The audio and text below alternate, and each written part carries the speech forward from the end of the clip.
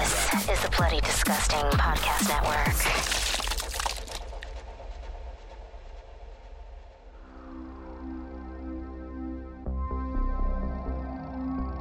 Welcome to Nightlight, a horror movie podcast. I'm one of your hosts, Prince, also known as Head Knight, and alongside me we got Freddy. Spoopy Boys. Also known as the Nighty Nights. On the other end there, we got David. Always keeping it spoopy. Always and forever. We are a group of knights with an absolute love for film and a passion for horror. That's also nightly. This is a podcast that takes a different horror film to break down and discuss the ultimate question, why horror? So hit the lights, sit back, and let the darkness envelope you. You can support the show over at patreon.com/goodnightlife. And that's not with a what? Okay. By pledging on Patreon, you have access to the show at free and as early as Monday. If you don't have any bucks to toss, don't worry. A new episode is released every Friday on most podcast services around the world.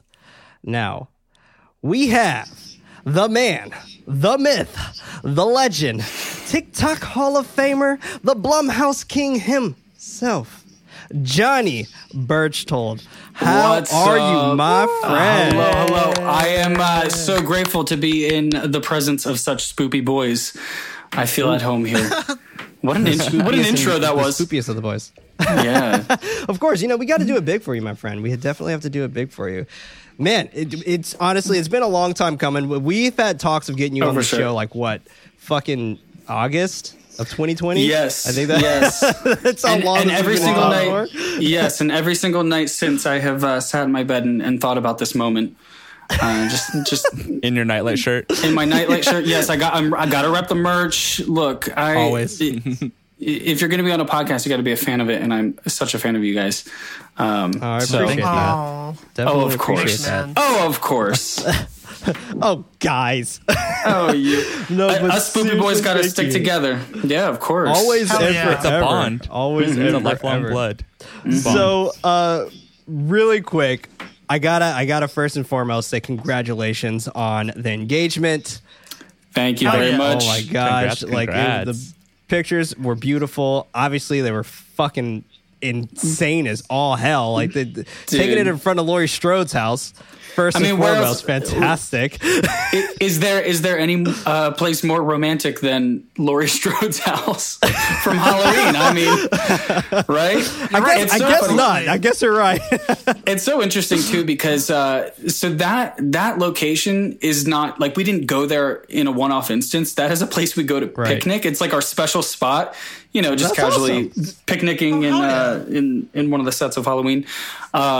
And so when we went there, she didn't think anything of it because it was, Ooh, perfect. very awesome. normal or casual. But we were gonna carve some pumpkins, and I think if you're gonna carve pumpkins, it's around where Michael Myers roams. That's completely fair. I think the best. It was definitely like for us the dream proposal too. I mean, I think. So what I did, if you didn't know, I carved "Marry Me" into a pumpkin and just like gave it to her, and she sort of giggled and was like, because I sort of ask her all the time as a joke, and I was like, no, for real this time. And then of course we start crying and talking, and then we blacked out, and then afterwards we sort of stumbled around. We took pictures where Laurie Strode sits with the jack-o'-lantern or with the pumpkin in the movie. Yeah. And we took a picture there, of course, and then we kind of like shambled over to the Michael Myers house. And then That's so awesome. Yeah, it was awesome. I think, although the best part though, and I'm not one to brag, but I have to brag about this. But Jamie Lee Curtis did post our pictures of the engagement on her I Instagram. saw way. that. That's how you know. I fucking saw that, and I was just like, Dude. what is happening? Dude, That's how you know you made it. I don't even know what I did in that moment, but I was like, oh my God, Case. And then, we sort of freaked out and blacked out again. But I think that was the peak. I think that was the real win of the engagement for us. We were like, forget whatever. It was insane. The cherry on the top. Insane. Yeah. I gotta say, It's very that's like special. the best love story I've ever heard. Dude, Yeah. of course, built on horror, you know? Awesome, dude. No, but thank you. It was way to do definitely a fun time. Yeah. And also it was a nice, light in the darkness that was 2020. That's Right. That's fair. Well, congratulations. I mean, I was like, what else are we going to do? Let's just get engaged. No, thank you. Yeah, I appreciate it. It's just like, fuck it. No, that's awesome. Well, going a little bit deeper down the rabbit hole, a little bit more of your fascination with horror. What do you think like was that initial spark for horror for you? Like, how old were you, and what was that film? Oh man. Or okay, so honestly, what even was it in general? It could have been a book, whatever.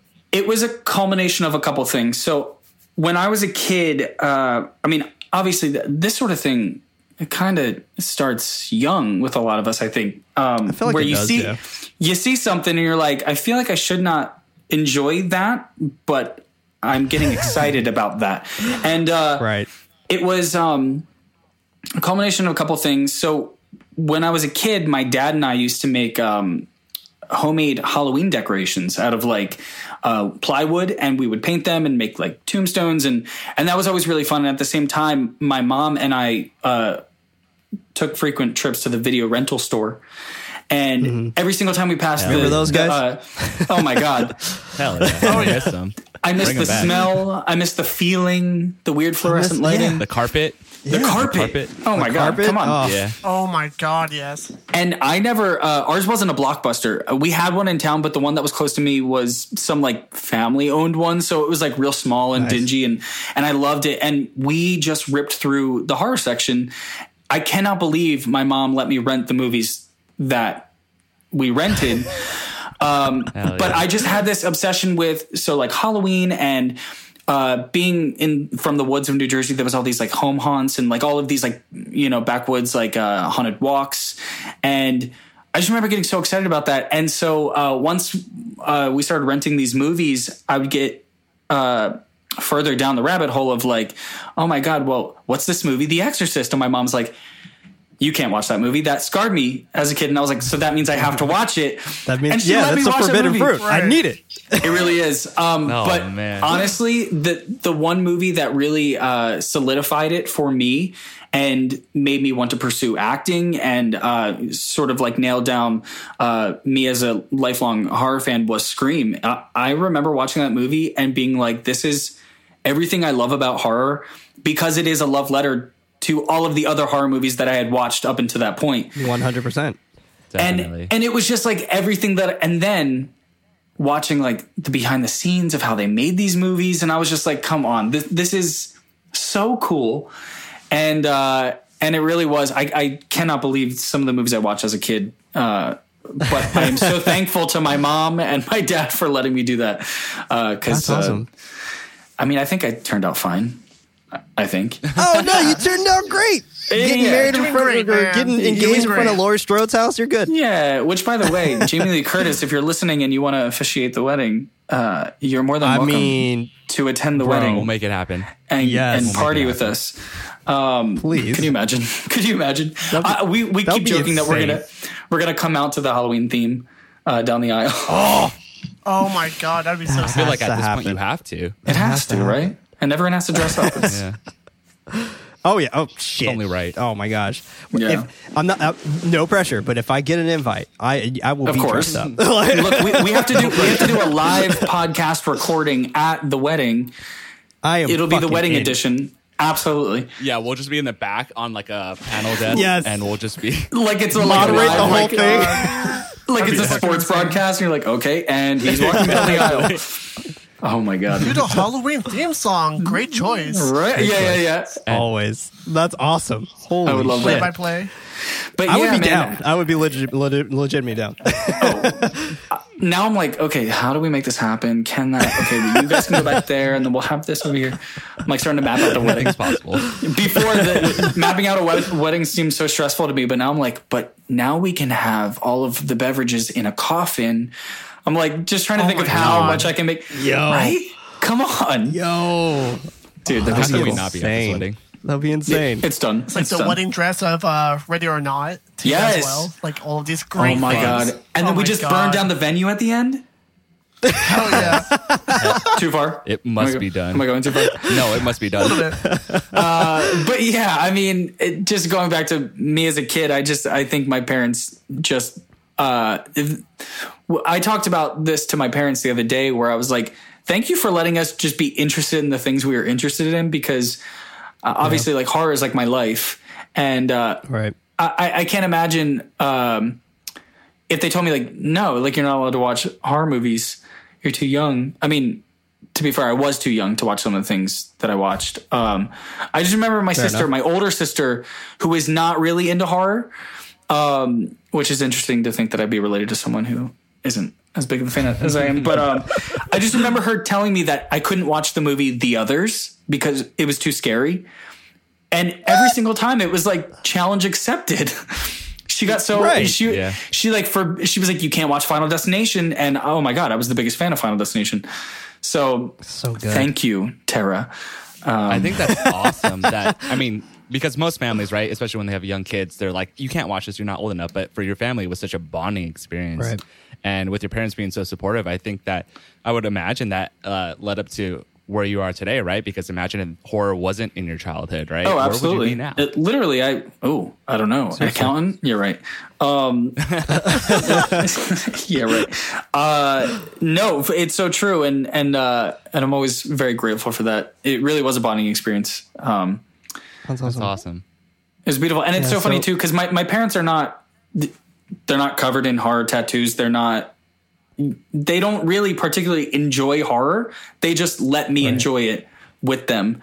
So I was just on the phone with my mom the other day and I was talking about some horror movie that I watched, and she goes, "Oh, you always loved that scary stuff. October's not, I don't like October. I don't like Halloween." I'm like, you lied to me as a kid then. And thank you. You made it seem like you were the biggest fan. Literally. So yeah, very appreciative of that, but that's definitely where it came from. Awesome. I just sort of like was gravitated towards the weird and the spooky, and nothing gets me more excited than being in a haunted house. So strange. Completely fair. And I love it. That's completely fair. I love That's so interesting because as a child, I was terrified of anything spooky, right? And it was not until my adulthood where I was like, I love all this stuff. Put me on the edge. Like, put me in a haunted house, right? There you go. So I love hearing that at a young age. You were already all in. Challenge yourself that we will be putting you in a haunted house. For sure. Oh my God. And filming it. We have to do that. I'm not allowed inside haunted houses, to be honest. No, like Freddie. where I punch. Freddie, I can't. We're doing real haunted houses, Freddie. We're going all out like Alcatraz shit. Nah, I can't do it. Oh, yes, okay, yes. You can do down. it. That was the real deal. All right.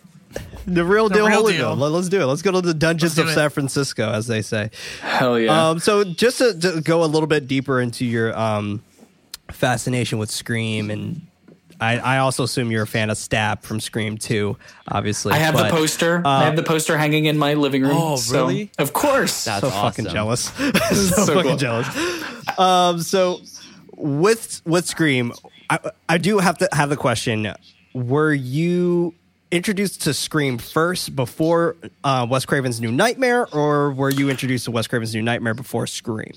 Good question. Oh, good question. I do remember going through the Nightmare on Elm Street franchise at a very young age, and I knew what it was before Scream, but I don't know if I watched New Nightmare prior to Scream. Right. And I gotta say, New Nightmare is like my other favorite Nightmare movie. It is hands down. It is fucking god tier. Like, right? It really is. And I think since I'm pretty sure I watched Scream first. Knowing that New Nightmare came first, when I watched it, I totally saw. I was like, "Oh my God, Wes Craven, a genius!" This is how all the meta ish like really got started. Truly, and it was so exciting too, because like you'll watch a movie and then find out, oh, it was inspired by this film, and then you go and watch that film and you're like, oh my God, I can totally see how that. And it was the same thing, and seeing like the meta-ness of it, which has become since a young age, and I think because of those two movies in particular, I consider like meta horror to be like one of my favorite subgenres. I love when things are aware of themselves, and it was just, it's so funny to hear these characters talk about the horror movies, because I would be there too. Like I basically am like a Randy character in real life. and I'm like, oh yes, I totally understand the rules of horror because I have watched all these movies. But New Nightmare, dude, that so good. So good. So I'm going to ask you a pretty hard question right now. And I don't want to put you too heavy on the spot. So you have two ways of initially answering this question. So I'm going to ask it as, what would you say are your top 3 horror films of all time, or your top 3 favorite horror genres? And I know that's a tough question. No, I've been working on this. It is like the hardest question to get as like a horror fan. Yeah, but I have been really working on this answer for years. It changes, right? Oh. But I have been working on this answer. And so Scream is definitely my all-time. It's my Bible. It is everything. Good man. The original Halloween is also right next to it. And then it's almost a tie for the third. So I love The Shining. That movie it's so different from, Scream, obviously. Right. And it is also why I love like slow burn, psychological, that kind of thing. Descent into madness sort of deal. But also that would be tied with, and this is sometimes controversial when I say it, but the Blair Witch Project. And I think, oh wow, no, that's a good pick. I know. Didn't expect that. I think because that movie is one so nostalgic to me. I remember watching it, and my now brother-in-law came in and was like, "Do you know this is real?" And I was like, "There's credits at the end of this movie, but sure." But then that's when I was like, "Oh my god!" And then I discovered the website and how they marketed the film, and I was like, "This is the best." That's so smart, absolutely incredible, the best. But the look of the film. The color of the leaves, the trees, and the VHS quality just reminds me of what I used to do as a kid when I would cover my friends in blood and make little horror shorts on my dad's video camera. It was that same type of audio quality and that same type of look. And that grit. That movie, the grit, that movie I could put on at any point. It's that's a background movie for me. It makes me feel so comfortable. Wow. I feel comfortable when I watch that movie. If it's in the background, I can hear. That is your feel good horror. It really is. Heather's voice screaming into the void. I'm like, oh, this is so nice. I can get my work done. And which is so strange because, but so a lot of people are like, really? Because I think, after, the past couple decades of found footage movies and all these new horror movies, I think people are like, nothing happens in the Blair Witch Project. Where I'm like, but that's why it's so that's why it's brilliant. Great. That's why it's so good. Because that's where it all really stemmed from. It truly, and when you watch that movie and she's screaming, "What the fuck was that?" And you're like, "What the fuck was that?" I don't know, but whatever I have in my head is so much scarier than what they could ever show me on screen. Exactly. So I don't know. It just seems so real. And that was a movie I also watched at a very young age. So that's been with me for a long time. Right. That's a very strong pick because I feel like a lot of movies like that, it just brings so much authenticity, right? And we've got that over the years with Paranormal Activity and how that was marketed. And last year's Host, right? Something that we were all in lockdown and everything's done through a Zoom call. And it's just these movies that just brings out real life horror of what could happen in real life. And it's that, like you guys said, that grittiness that brings that to life. And you're just like, yes, I'm all about this. So yeah, very strong. Absolutely. And not to mention those movies too, the found footage genre can get tired at times because I remember when I was in middle school, there was the big boom after Paranormal Activity and every horror movie was found footage. Right. I love found footage movies. But it's the movies that make it fresh again. So there was obviously Blair Witch, but then Paranormal Activity blew my mind. And I think because fucking bananas, there was something about that movie that, the stillness of just setting the camera up and watching the nighttime sequences. That was so good. Static shots. Damn. It was it was so different from Paranormal Activity Blair Witch Project that it livened it up again and right. Oh, so I think those two films it's just grounded in reality and it explores the fears of those that have an actual fear of finding themselves in those situations, right? So you have people, like you mentioned earlier, Johnny, that like, oh, do you know this is real? There are some people that question like, wait, is this real? Right? Yeah. And it messes with them, because I remember watching Paranormal Activity in high school, and for some reason me thinking like, wait, what? This is real? And I couldn't tell. Clearly it's not. But like that fear of wondering what if, right? Yeah. In the moment when you're watching it, I think that's what gets you really spooked the most, because you imagine yourself being in this situation, and it's so powerful. Oh yeah, and I love it. That's why I love found footage. Yeah, and look, one thing I do have a theory about the Blair Witch Project. So here's my theory, really quick here. My theory is that Josh and Mike were actually setting Heather up and to actually murder her. I have heard this theory before.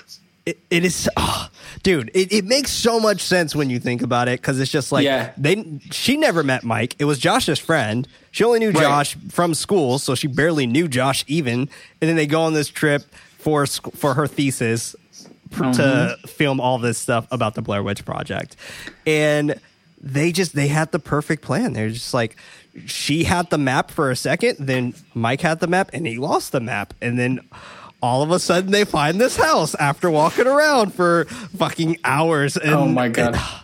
It's like it's still gaslighting. Gaslighting. 100%. Totally. Found footage. 100%. After hearing that theory so and then watching the movie, you really do. You start to pick up and you're like, wait a second here. Right. Like, it's just like, oh, this motherfucker's trying to murder her. I can tell. I can feel it. Mm-hmm. I can feel it in my soul. I can feel it. It's very telling to how everything is picked up on and filmed throughout that movie. That just makes you feel that way, especially on the way how Mike reacts to Josh and how they butt heads, but not as hardcore as everyone butting heads with Heather. It's so interesting. But I love that. That guy Josh is actually a really good actor. Dude, that's the thing. The performances were so real. And look, all I gotta say is if I'm gonna in real life, if I die from like a supernatural presence or whatever, and it's caught on camera, I give you all permission to release it in theaters. Oh, same here. Not that anyone want to watch mine, but I feel that. Don't sell your death short. Hold on. Exactly. You're right. I could go out in a pretty gruesome way. Who knows? Yeah, it could be a huge blockbuster. You never know. You never know. Yeah. Paranormal Activity. These are a bunch of nobodies, right? Yeah. Like that's true. Yeah. That shit works. That shit works. And I'll tell you, when I watched it for the first time too, Paranormal Activity, there was a moment where I was like, "Wait, is this one real?" And then I'm like, no, that would be terrible if they released these people's murders on. Hey, I had the same feeling. Yeah. So did you hear about the thing that they did with Paranormal Activity where some theaters got a separate ending than others? Oh, yeah. Wait, what? Yeah. So the ending I got was she comes back to the camera. And most people didn't get that ending. My friends who were, I went to college with these guys. We saw it opening night. We voted for it to get to come to our area or whatever. Did that whole shenanigan. And they were showing it in 4 different theaters inside at the exact same time. So my friends were in an opposite theater from me, and they got a completely separate ending.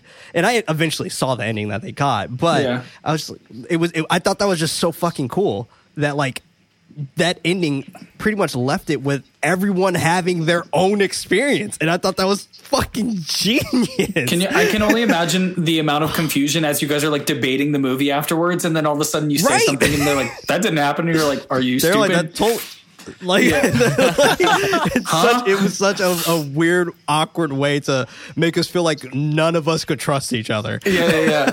Love that. But it was cool. Because it was just like, it was like us having our own experience, and it was absolutely phenomenal.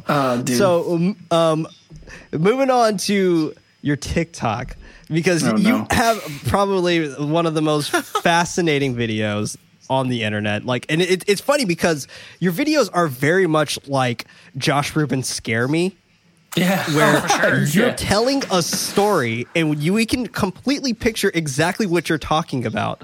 Yeah. And it's you don't have anyone else's voices in there except for yours. You don't mimic anybody else's voices, and it's so incredible how you were able to kind of tell this story. So if you don't mind going over how you came up with the ideas of most of your videos, and I know a lot of it probably comes from horror, but well, you don't mind going over like some of the ideas of your videos.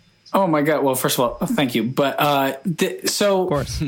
I'm an actor. And so like, naturally I'm like drawn to like performances and when you watch movies too, you start to notice these, tropes and trends, especially if you're a horror fan. It's the base of most of the movies that we love are these tropes that have been so overused. And I think a lot of people think that I'm making fun of these tropes, but I am not. I absolutely love movie cliches because it is what makes the movies the movies. And when we watch a movie, and Casey hates when I do this, but they'll be like, maybe it was just the wind. And I'll be like, oh my God, maybe it was just the wind. Like, how many times have we heard that before?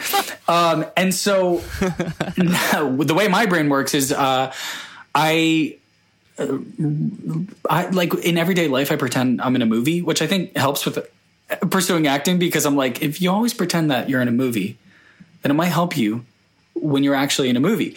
Right. Right. And so I was making these videos on Twitter as little jokes where I'd make these monologues set to a very well-known cliche or a very niche movie trope that all of us can recognize immediately, but you never really think about until it's like pointed out.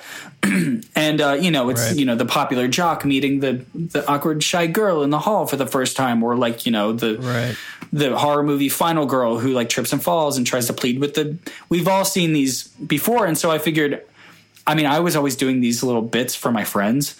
And at some point I was just like, let me just record one.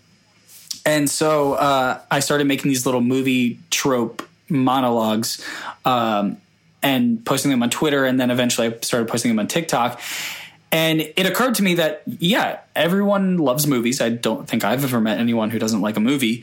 And so if you know movies, then you can recognize these tropes. And I find it so funny when I make one of these videos and all of the comments are 12 different movies that all feature the same thing. Cool. And it sort of opens up a discussion, and it's really funny on TikTok. You can like duet someone, and so people will pretend to be in the scene with me as the other person, and it's just really funny and silly. Good. And it sort of captures what I like to do, which is acting and movies, and a lot of them are horror movie tropes. So it kind of just it's a culmination of all the things I love. Because I did Vine, and back when I was in high school, I tried YouTube, and just for fun, R.I.P. Vine, best era.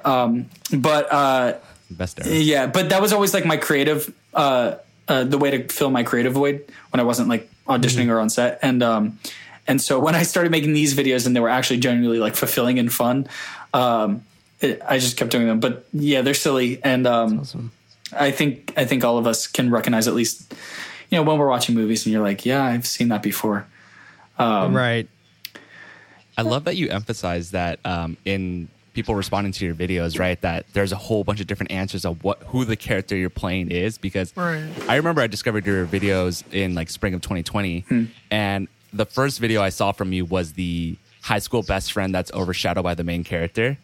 And I love that one so much because I'm a huge Boy Meets World fan, right? And I'm like, he's doing Sean Hunter. Yeah, exactly. Yes. Like, yeah. Exactly. And I just love that. And I think what people may find so appealing about your videos is that they see it. And I'm like, oh, I know what this is. I get it. I'm in on the bit or the portrayal of the character here. I understand. And that's such a good feeling.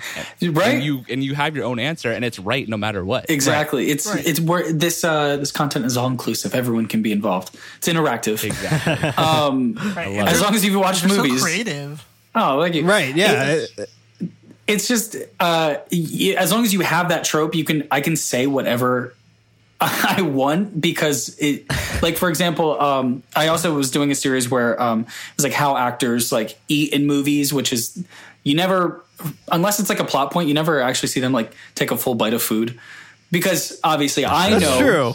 I know because you're doing so many takes and it's continuity, and like you're gonna have to, if you're gonna commit to eating that full hot dog, you have to do it every take. Right. And so when you watch a movie and there's like a dinner scene, me and Casey, when we watch movies, we're like, please just take a bite. Take a bite. It looks so good. I mean, prime example is Home Alone when he sits down with the plate of macaroni and cheese right before the burglars are split, and he never takes a bite. He never takes a bite. Every single time I watch a movie, I'm like, Kevin, this time, can you take a bite of that macaroni and cheese? It looks so good. But now, like it's a different take every time you watch it, right? Yeah, can you imagine? I'm like, am I tripping right now? But now people finally did it. Yeah, people will tweet me and be like, ever since I watched that video, now when I watch a movie, I always can't stop looking at the food, and I'm like, that's true. I'm sorry, but at the same time, it's like a funny little, like, I don't know, Hollywood thing, and yeah, right. I don't know, they're fun. They're just really fun to make, and people seem to have enjoyed them. So they're doing an incredible job because they are super creative. They're super funny. Even like before we started recording, I saw one of yours, which was like the cell phones. Like, oh, it has no service. Oh, mine's battery's dead. It's like, oh, I smashed mine with my hammer. Right. It happens all the time. Yeah. It literally is like horror movies. How can we get rid of the phone so it's not a problem? That is always so we can continue the with the number movie. one thing. It's so which I think Mike Flanagan does a fantastic job of getting rid of the phone. Great job. Oh, absolutely. Oh my God. And one of my all-time favorite movies, which is probably in my top 5, is Cabin in the Woods. Which the best. It's like a, it's a love letter to horror but it really emphasizes it's tropes. fantastic. It's the answer to horror movies. So good. Absolutely. I love it. So there also one particular video that you had, which was actually a culmination of like a bunch of content creators, which was probably my favorite thing on Twitter. And I bookmarked it so I can go back to it every now and then. But it was like this one girl, I'm blanking on her name, but this one lady made Eva. Eva, yes, thank you. Yes. It was her being in the record store, and you were the jock, and then there was the teacher, and there was the friend. It was so fucking good. Was one of the funniest days of 2020 for me. It was also just like a great good relief, because I think that was like the height of like God, the world was crumbling, and it was just like this nice little light. But Eva Victor, she a fantastic comedian. She made a video where it was like hilarious.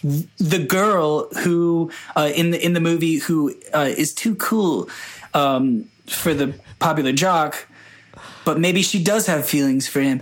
And then I was like, as a joke, because like that's the typical content that I make. As a joke, I was like, okay, fine, I'll be the popular jock. And so I did that, and then Alyssa Lynn Paris, and then Caleb Heron, like all these other like Twitter or like comedians started making. So good. But then everyone started adding on. Okay, I'm the innocent bystander in the record shop. Okay, I'm the dad of the girl. Okay, I'm the dog of the neighbor who lives next to the. That's right. And everyone just like snowball. I think someone was like, okay, I'm the beach. And they were like pretending to be the beach. They were just like lying down, adding on to this like fictional movie that we were making, but it was so recognizable because it was all just tropes. It was built on tropes, and and I think someone edited it, stitched it all together into a cohesive like storyline. And I was like, "This is I need to see that, dude." It was just so silly and so fun, and it was just such a nice like I don't know, like a light in everything that was happening. It was just like definitely was. It's good to see the community come together, especially during that time. Yeah, absolutely. Oh man. Absolutely. Yeah, because I remember a lot of shit was going on. I think that was like maybe September-ish or something like that. It definitely came at the right time, and oh man, God bless it all.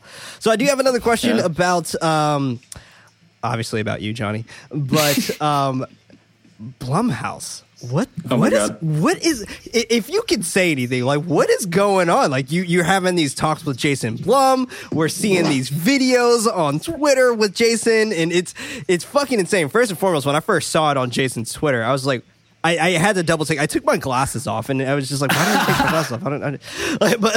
But that's gonna help me see better, but I need them to see better. But I took my glasses off. I was like, "What the fuck is that? Is that Johnny?" And then me too. I was like, it was. I was like, what the, it was that's so me. funny. That's me. It was so funny, but it was so clever. But is there anything going on with Jason Blum right now, or with Blumhouse in general? So basically, the way that started was obviously I'm a huge fan of Jason Blum. He's right, a god to me. He's incredible. I mean, incredible. And having a studio for Get Out and Paranormal Activity and Sharp Objects and all that shit, like Happy Death Day, Freaky, the list can go on. The list goes on. And he's responsible for like most of my teenage years and now my adult life. Right. And even so, my fiance Casey also worked for a couple Blumhouse productions. She was on the casting team for Into the Dark series. Fuck up! What? Yeah, I know. I'm like Case. Awesome. Can you? Hello. Hello, it's me. What can you do? Can I?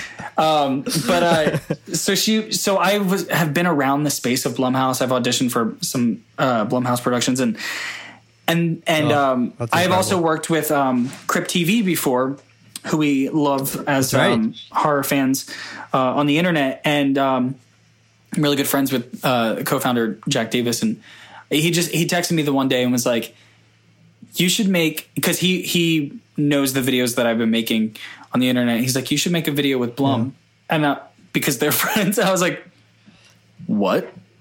He's like, yeah. What the fuck? And then I'm like, okay. And then he's like, okay, Blum's down to do it. He's excited. I'm like, what? Oh, shit. So first and foremost, thank you, Jack. But I was like, okay. He's like, yeah. He said, just tell him what to do. And I was like, all right. And then I got put in a group chat with him. And then I'm like, okay, here, just record a couple reactions and I'll stitch it together. And then after we did the first video, which was me pitching him the ultimate Blumhouse horror movie, which was like, yes. And then Laurie Strode goes against Ma, and Michael Myers is there, and it's also Purge night. God. And he absolutely nailed everything. It, and I stitched it together. I edited it to and it's so good. And he posted it on his Twitter, and I was like, "What is happening right now?" I was like, "I'm gonna play it cool." So Jason, if you're listening, I was shitting bricks, and we posted it, and obviously people were enjoying the video, but it was the fact that Jason was enjoying making the video that was super exciting to me, because he was like, he's producing big Hollywood, movies, and here he was having fun with me making this, like goofy video. He's like, okay, when's the next one? And I'm like, okay. That's so cool. So we basically like, we'll map out a little skit, and we've been building off the same storyline of me like pitching this movie to him, and okay, now the last one we made, he made me audition for the movie even though I say I'm offer only, and he's like, no, you're not.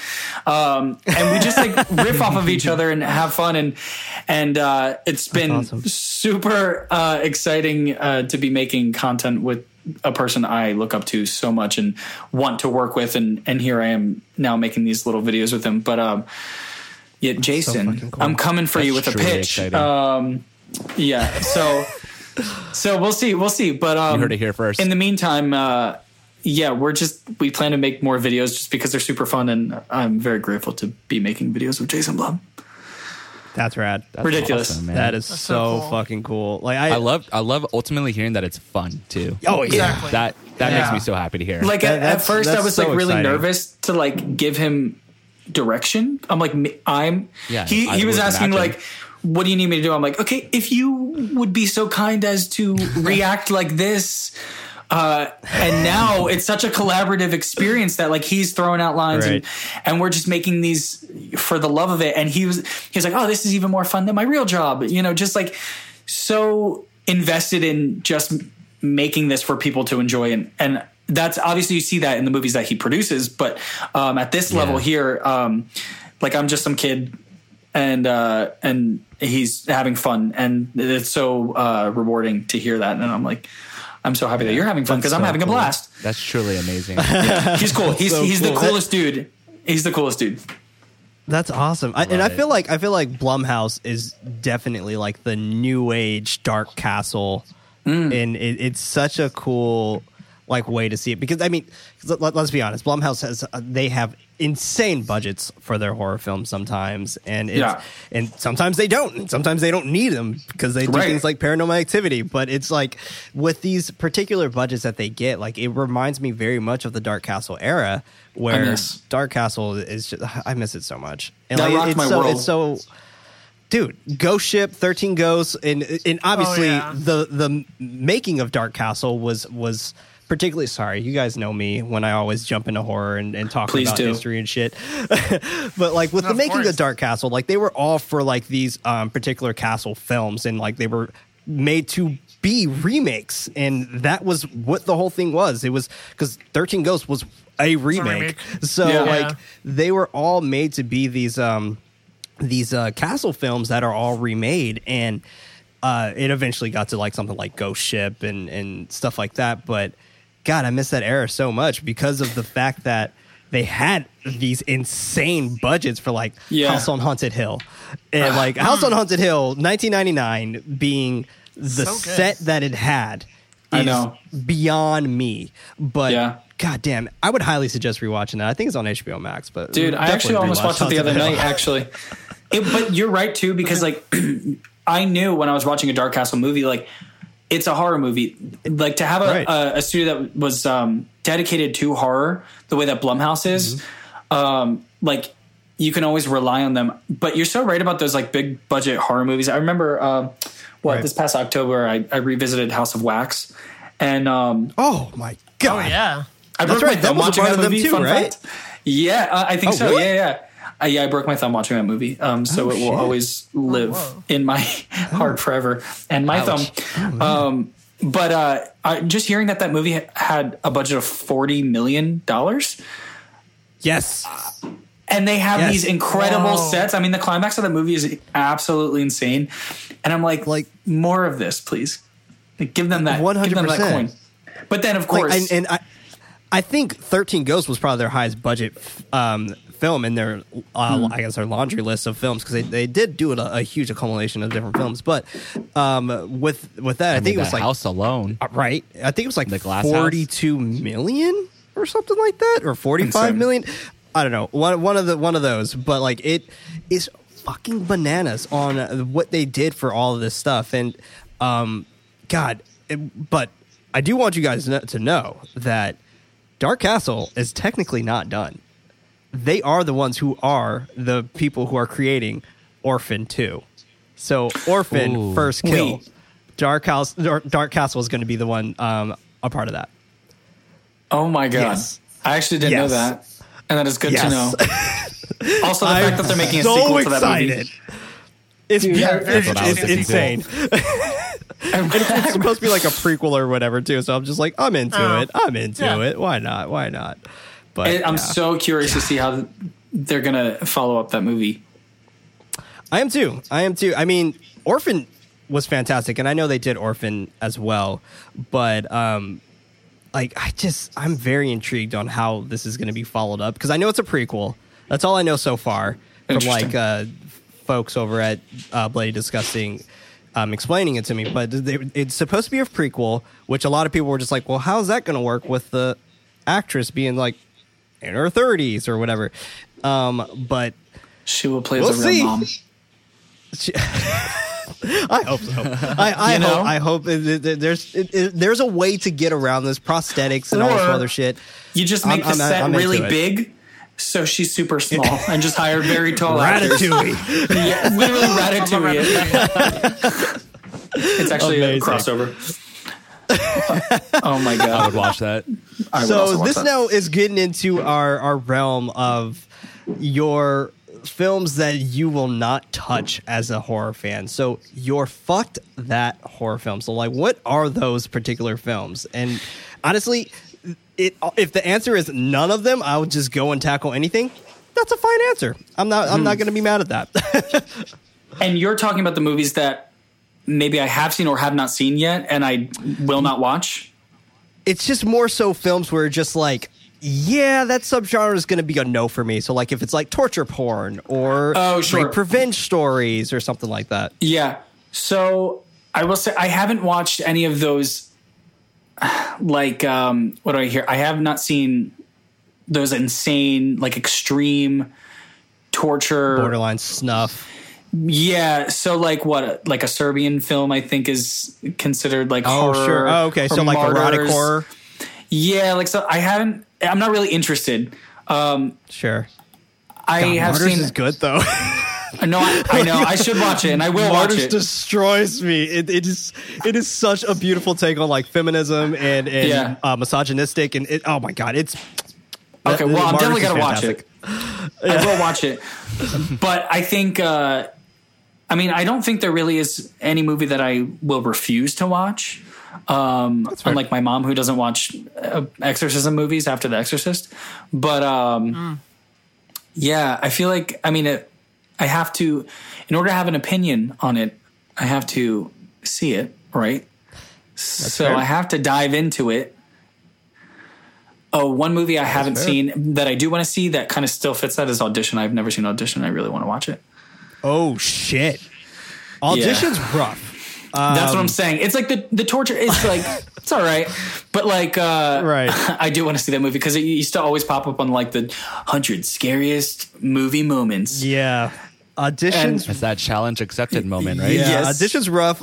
I want to add that to the like. There's been so many times where I've taken it off the list for the podcast because I know these two are still working their way up to kind of gory stuff, and Audition is fucking rough. Like it is. Just to explain for everybody and including these two, because I know you guys aren't too familiar with it, but Audition is about this girl who is pretty much being auditioned to be this man's girlfriend.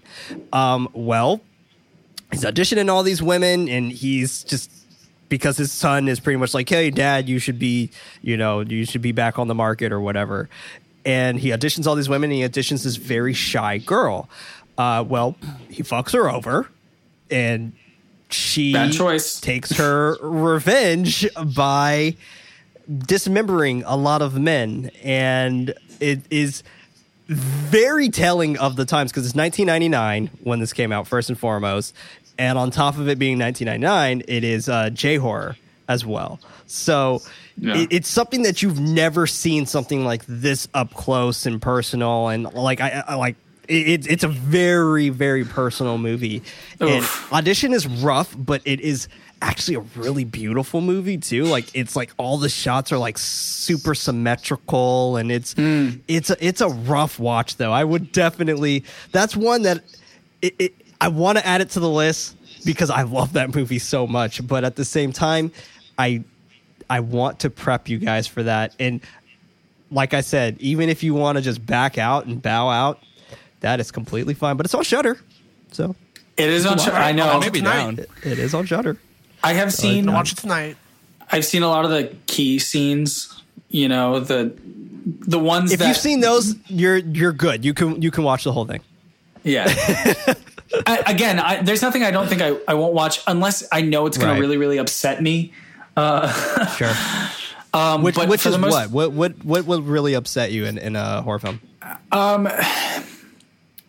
Like Injustice. Like for example, there's this movie that sometimes appears on horror lists, but a lot of people don't consider it horror. I think it's called The Girl Next Door. Oh, sure. Yeah, and just hearing it sounds so horrible, and it sounds like I'll be very sad. Sure. You know, we always root for that final girl, right? Or that final survivor, and you want to see them like get their revenge. I want to see them win. But if I know they're not, and it's not in like a meaningful way, I'm like, this is so hard to watch. But I think I'm in the exact same boat as you, Johnny. I do want to see them fight their way through and actually prevail in the end. But when it just ends with them losing, I'm just like, I just feel sad now. Yeah, right? it's like, oh my god. Yeah, I mean, and not in a way like Cabin in the Woods. Like they choose the guy, and I'm like, nice. Yeah. Like that was awesome. Yeah, it was so good. But like with that particular set, like, are you fine with it being them constantly getting their revenge? Like I Saw the Devil or because I Saw the Devil is also another one that's really brutal, but it's a great movie. It is a great movie. But even like Revenge, even like where it is like that constant you're with the final, I guess, person throughout. And it's very interesting. Like one movie that's actually probably, which doesn't get a lot of love in my opinion, but it's called Pet. Have you heard of that? Pet? No. So Pet is about this guy who kidnaps this girl and keeps her, held her captive inside of a dog basket, like a dog That's cage. A no-go Dog for me, cage. dog. It's very interesting. That's going to be a no for me, dog. And when he keeps her in there, she flips the script to where she's like even more sadistic than he is. And like she would I love that. like smash her head onto the dog cage, and she would scare him. And it got to the point where he didn't want to let her out because he was afraid of her. And it was it doesn't get enough love, and I think Pet is actually really cool, and it's really refreshing, and it's so different. But yeah, it's a very interesting movie. I need to watch that movie. But the bottom line is just like, be careful. Don't mess with people. Don't mess with people. Yeah. If you're gonna lock someone up in a cage, you deserve for what's coming for you. That's right. Yeah, like that. Yeah. I think a movie that did a really good job with that was You're Next, where of course the girl kind of turns the tables and just brutally killing one by one. It's so good. That's completely fair. You know, I forget Barbara Crampton's in that all the time. Incredible. She's so incredible in that. She's so great. She's so great. God bless you, Barbara. We love you, Barbara. In Barbara, we trust. True. So true. Sorry, John. What were you going to say? Sorry about that. Oh, I don't even remember. But now that we're talking about Barbara, I watched. So in quarantine, abusing my Shudder subscription, we like blew through all of these like 80s horror movies that we hadn't seen yet. And I should have definitely seen. And one of them was Chopping Mall, which she's in. Oh, and it was my first time seeing that movie. So cheesy and so good. The best. Like everything I love about like horror and 80s horror and everything was so cheesy. And like nobody's getting chopped in this movie. Everyone's getting shot by lasers. No one gets chopped. No one's get chopped. The poster makes no sense. No. But it's okay. I guess it's just mainly death by lasers. But basically, I didn't know it was about killer robots. So when we started watching the movie, I was like, "Where's the slasher? Who's the killer?" Oh, it's these mall robots. Okay, what is this? A giallo? Love that. Oh my god, that's amazing. Yeah, it's interesting, like seeing it all kind of come together, especially for like horror in general, especially for like 80s, to see how just horror has so many different aspects to its life. It's just a fascinating way that it grows upon itself, and sometimes it goes back to how it was, and it's such an interesting, I guess, accumulation of the way we feel as fans. Like there's a little bit of everything for everyone. But going a little bit back to your kind of fuck that horror. Now I know you were saying like those are films that you kind of want to try to even see if it's fuck that, right? Yeah. But is there one particular film that you watch to where you're just like, I'm good, I don't need to watch that again? It could not necessarily because it was bad, but just more so just like you're just like, that doesn't really sit well with me. You know what? Speaking more recently, there is one movie that was so upsetting to me and this is so interesting. I never really talked about this because I've never really considered this. Sure. Because I just religiously just watch horror movies without thinking and whatever. Right. But there is one movie I watched like 2-3 years ago, whenever it came out, that when I was watching it, I had to text my sister because Casey had fallen asleep. And I had to text my sister and say, okay, can you put this movie on? Because I need to talk about it with someone. And it was Darren Aronofsky's Mother. And sure. People do consider that in the horror realm. That ending was very upsetting. It was just so frustrating to watch Jennifer Lawrence's character like just be fucked over by all these people coming into your house, not listening, destroying your walls. I'm like, this is actually a real nightmare. Yeah. You can say whatever you want about the movie, but like that was an actual nightmare and it felt like a fever dream. And by the time and then when she gives birth and then, oh my God, the baby. And then I was just like, I don't think I took some time to process it. I was like, I don't think I need to watch that movie again. I went back on YouTube to watch a couple scenes because like, just to get it out of your head. But yeah, that movie was so upsetting actually that I actively decided that if I never saw it again, that'd be fine. And I think it really was because like she just goes through the ringer and like, you don't really know what's happening in the movie ever until you realize that it's like all a metaphor. And then, right. And you're like, okay, I this helps. But just seeing all of these people just enter her house, stealing her stuff with no remorse. No remorse. Well, not like no explanation as to what even is going on. Like that in itself, I think was just the most upsetting. It's very upsetting. Yeah. I didn't think about that until now. Yeah. Very frustrating film to watch. Yeah. Oh yeah. I think I completely agree. And also the subgenre that scares me the most is home invasion because I do actually have active nightmares constantly. I mean, I sleep with a baseball bat next to my bed. For just in case, because of everything that I consume and all the true crime documentaries I consume. But just the idea of someone being in your house when they're not supposed to be is so scary to me. And for example, like in Hereditary, like in the climax of Hereditary, when he just looks and there's someone standing in the closet in the dark, terrifying. And so I think with Mother, it was just like, you're not supposed to be in my house. Get out of my house. Right. Yeah. Yeah. It's a done deal. That's like a straight up deal breaker for me. David, you're going to say something?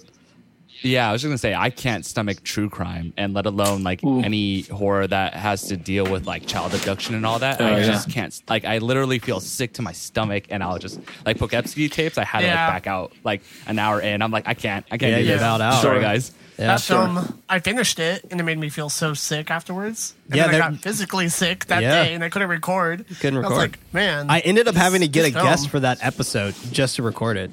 Like that was probably, and honestly, like a lot of people ended up watching the Poughkeepsie tape because of that episode for us as well. Right. Where like I got so way to go comments. Look what you've done. I know. Yeah, I know. Look what I did. So like, it was mainly because of how I marketed that episode, where I was just like, literally, all of my co-hosts bowed out of this film, and I pretty much, that was my marketing that I used for it, and everyone's just like, fuck, I knew the Poughkeepsie tapes was bad, but I think I need to see how bad it is. You knew what you were doing. How do you think The Exorcist was so big? People started to hear that people were passing out. You know? Come on. Yeah, vomiting in the seats. But man, I haven't watched that movie, Poughkeepsie tapes, since I was a kid. I can't believe I watched that as a kid. That's a rough one. That's definitely a rough one for sure. But I got one last question for you here before we go ahead and conclude, Johnny. So this is our ultimate question. We ask this to every single guest of ours at the end of our conversation. And honestly, we know that we're all really big fans of horror, and this whole podcast is a love letter to horror. But the whole explanation of why we do this podcast is to tell people why horror. So why horror? What is it about horror that just keeps you coming back for more? For me, I think it is a couple reasons. I think personally that it is the most creative genre, and especially pursuing filmmaking and being in the industry, you have so many opportunities to do things that you couldn't really get away with in other genres. And with that, everyone has some level of basic fear about something. And it's such a truthful emotion that we all have.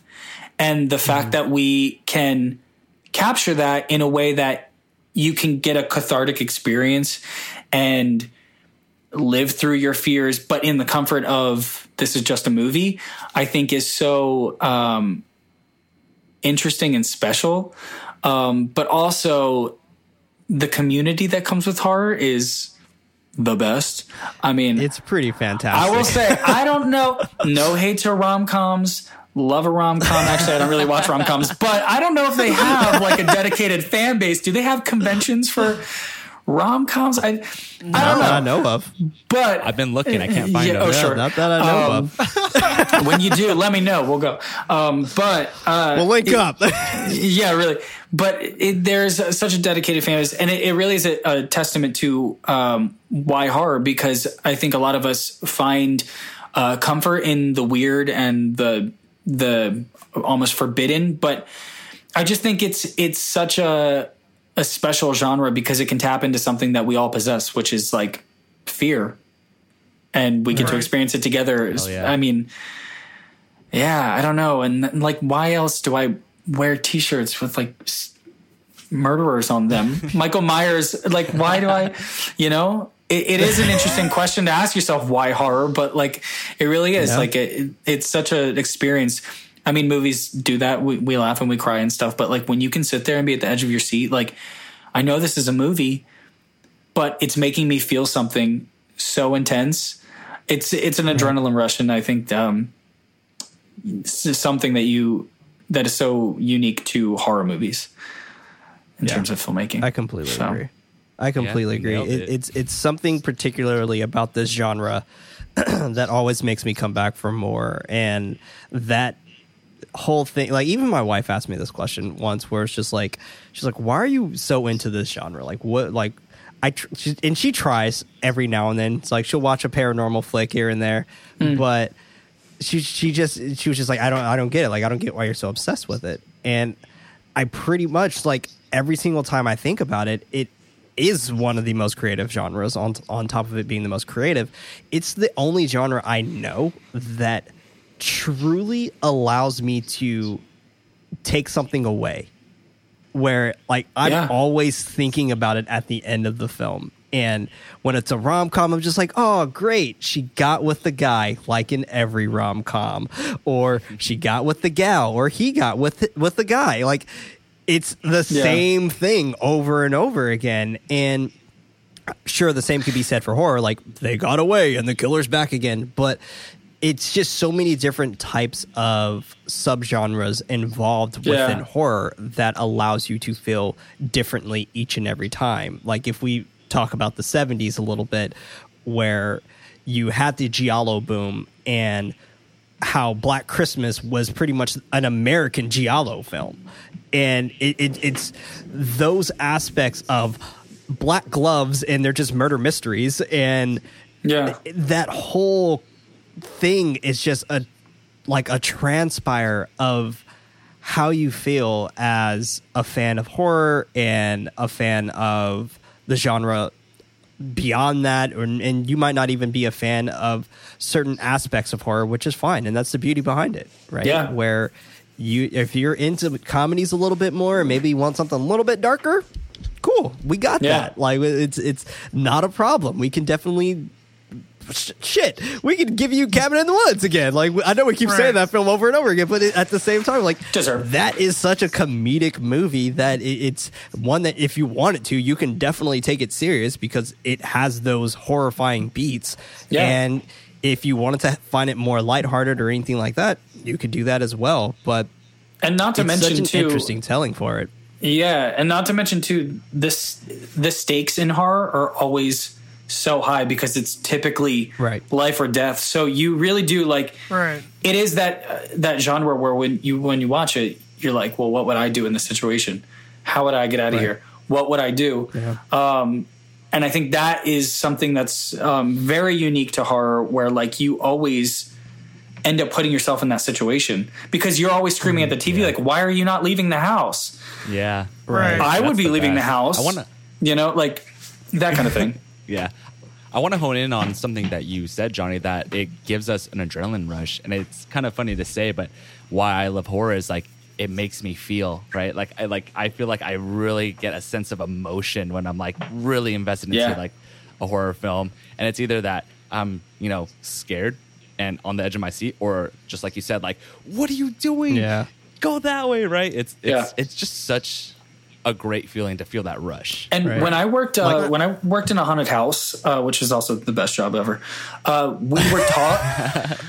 No, really, I made someone pee themselves, and then I went to the break room and I got a bunch of high fives. Like, it's so great. I would have bowed. That's amazing. Highlight of my life. Thank you. But when we were in scare school for this attraction, they taught us it's a success if they scream and drop to the floor, but it's also a success if they scream and then laugh afterwards, because they're having a good time. It's a ride. It's they're feeling something. So it's the same thing for horror movies.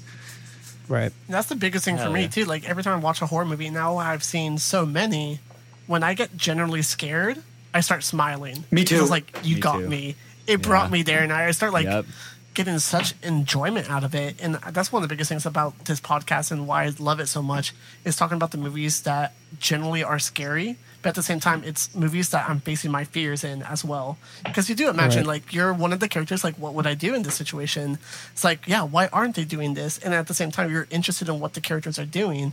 And then we have movies like, was it His House last year? And Netflix was like, yeah, they can't escape from that house because they have to stay there or else they're going to get deported. Yeah. And there's just so many great moments in storytelling in horror movies. And I think that's the best medium to do storytelling, because a successful horror movie will tell a great story each time. Absolutely. And they're always about something so human too, despite whether it's some big, Cloverfield monster or like, just like being chased by someone you're related to or whatever. It's always so human. Like, it literally is always so human. And not to mention the genre can, going back to the creativity thing, they can just be so wacky that you can have a big monster attacking a city, and you don't really get that in another genre. Like, I mean, you can have a rom-com that features giant monsters, which I would love to see that. I would definitely yeah, there is something similar to that, actually. It's not out yet. I actually think it's really hard to find, but I think it's like seafood monsters or something. I watched it at Fantasia Fest, God. and it was very much like a rom-com style monster flick that was so fucking cool. It was so funny, but it was really, really cool and very interesting to watch. It didn't make my list, but still, it was a lot of fun, a part of Fantasia Fest. So I gotta find that. I gotta find that movie. Yeah, because that was a fun one. But there's also, when we even think about the love of, I guess, this genre and things like that, the main thing that I take away every single time I watch a horror film is, one, I've seen fucking probably thousands at this point. I've been watching them ever since I was a kid. But the best thing for me is when I watch one and then I think of these two, because I know these two are still like opening up their ranks a little bit more to horror and things like that. I'm always like, holy shit, this is gonna knock their fucking socks off. Like, this is gonna be insane. And it's in like that. That's how I try to pick the films to where I know, even if I'm not a fan of them, I know they're gonna have fun conversations. And it's great because most horror films are gonna do that, whether they're off the wall. Like, if we're talking about Texas Chainsaw Massacre from the 1970s, and then all of a sudden we're just like, all right, it's 1984. Texas Chainsaw Massacre 2 makes no sense, but it is wacky as all hell. Mm-hmm. But at the same time, both of those are going to have really fantastic conversations behind them. And I was listening to Rob Zombie, out of all people. Nice. I was listening to Rob Zombie the other day, and listening to him talk about horror in general is probably one of the most reinvigorating things you would ever listen to. Like, talk about someone who loves the genre. Yeah. Like, he loves the genre. Like, hearing him talk about Freaks from 1922, hearing him talk about The Dark Old House of like the 1930s. Like, it's so fascinating just hearing him speak on horror. But he was talking about Lords of Salem. And Lords of Salem is my favorite zombie movie of all time.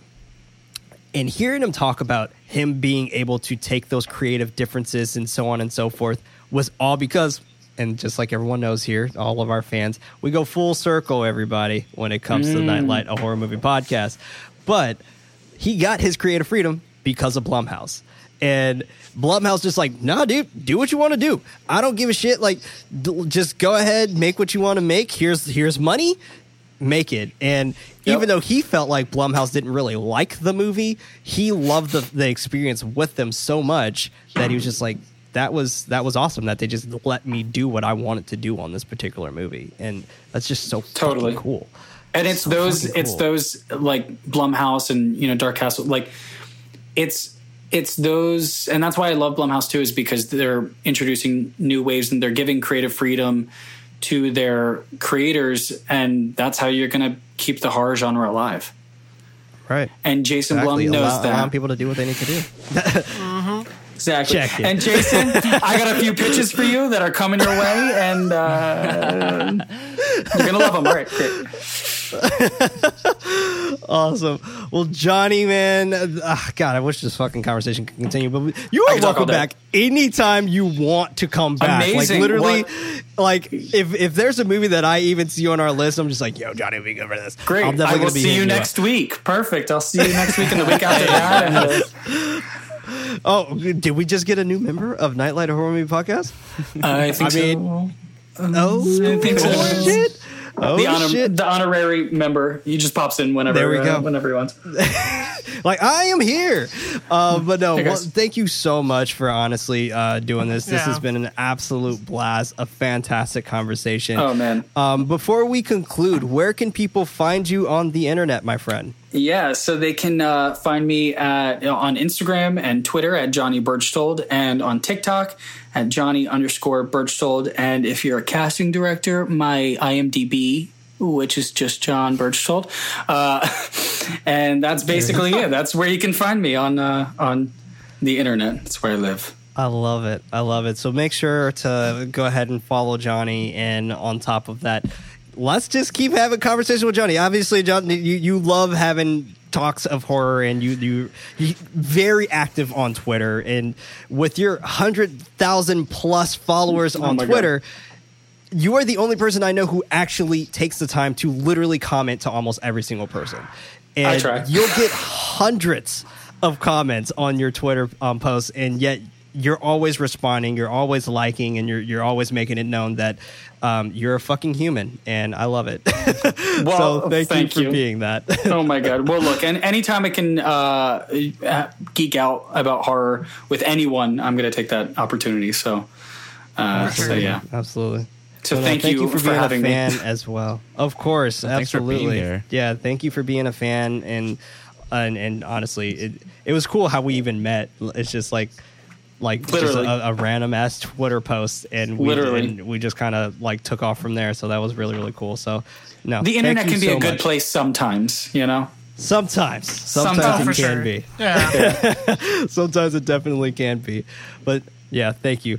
But this was Nightlight, a horror movie podcast. I was one of your hosts, Prince, also known as Head Knights, and alongside me we had David. Stay spoopy, everyone. Also known as Nightly, and the other end there we had Freddie. Spoopy boys, all four of us. All four of us. Yeah. Also known as Nighty Night. And last but not least, we also had our buddy Johnny Berchtold. Thank you once again, my friend. Much love. Spoopy boys for life. For life. Our efforts to get the show out is not enough. We need your help to spread us out to more ghoulish nights. Rating us with 5 stars is very helpful, but we would love for you to recommend this podcast to someone who would actually enjoy it. You can further support the show over at patreon.com/goodnightlife. That's night with a what? Okay.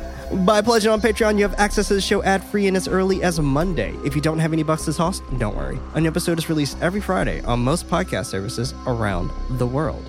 And remember, everybody, don't forget your nightlight.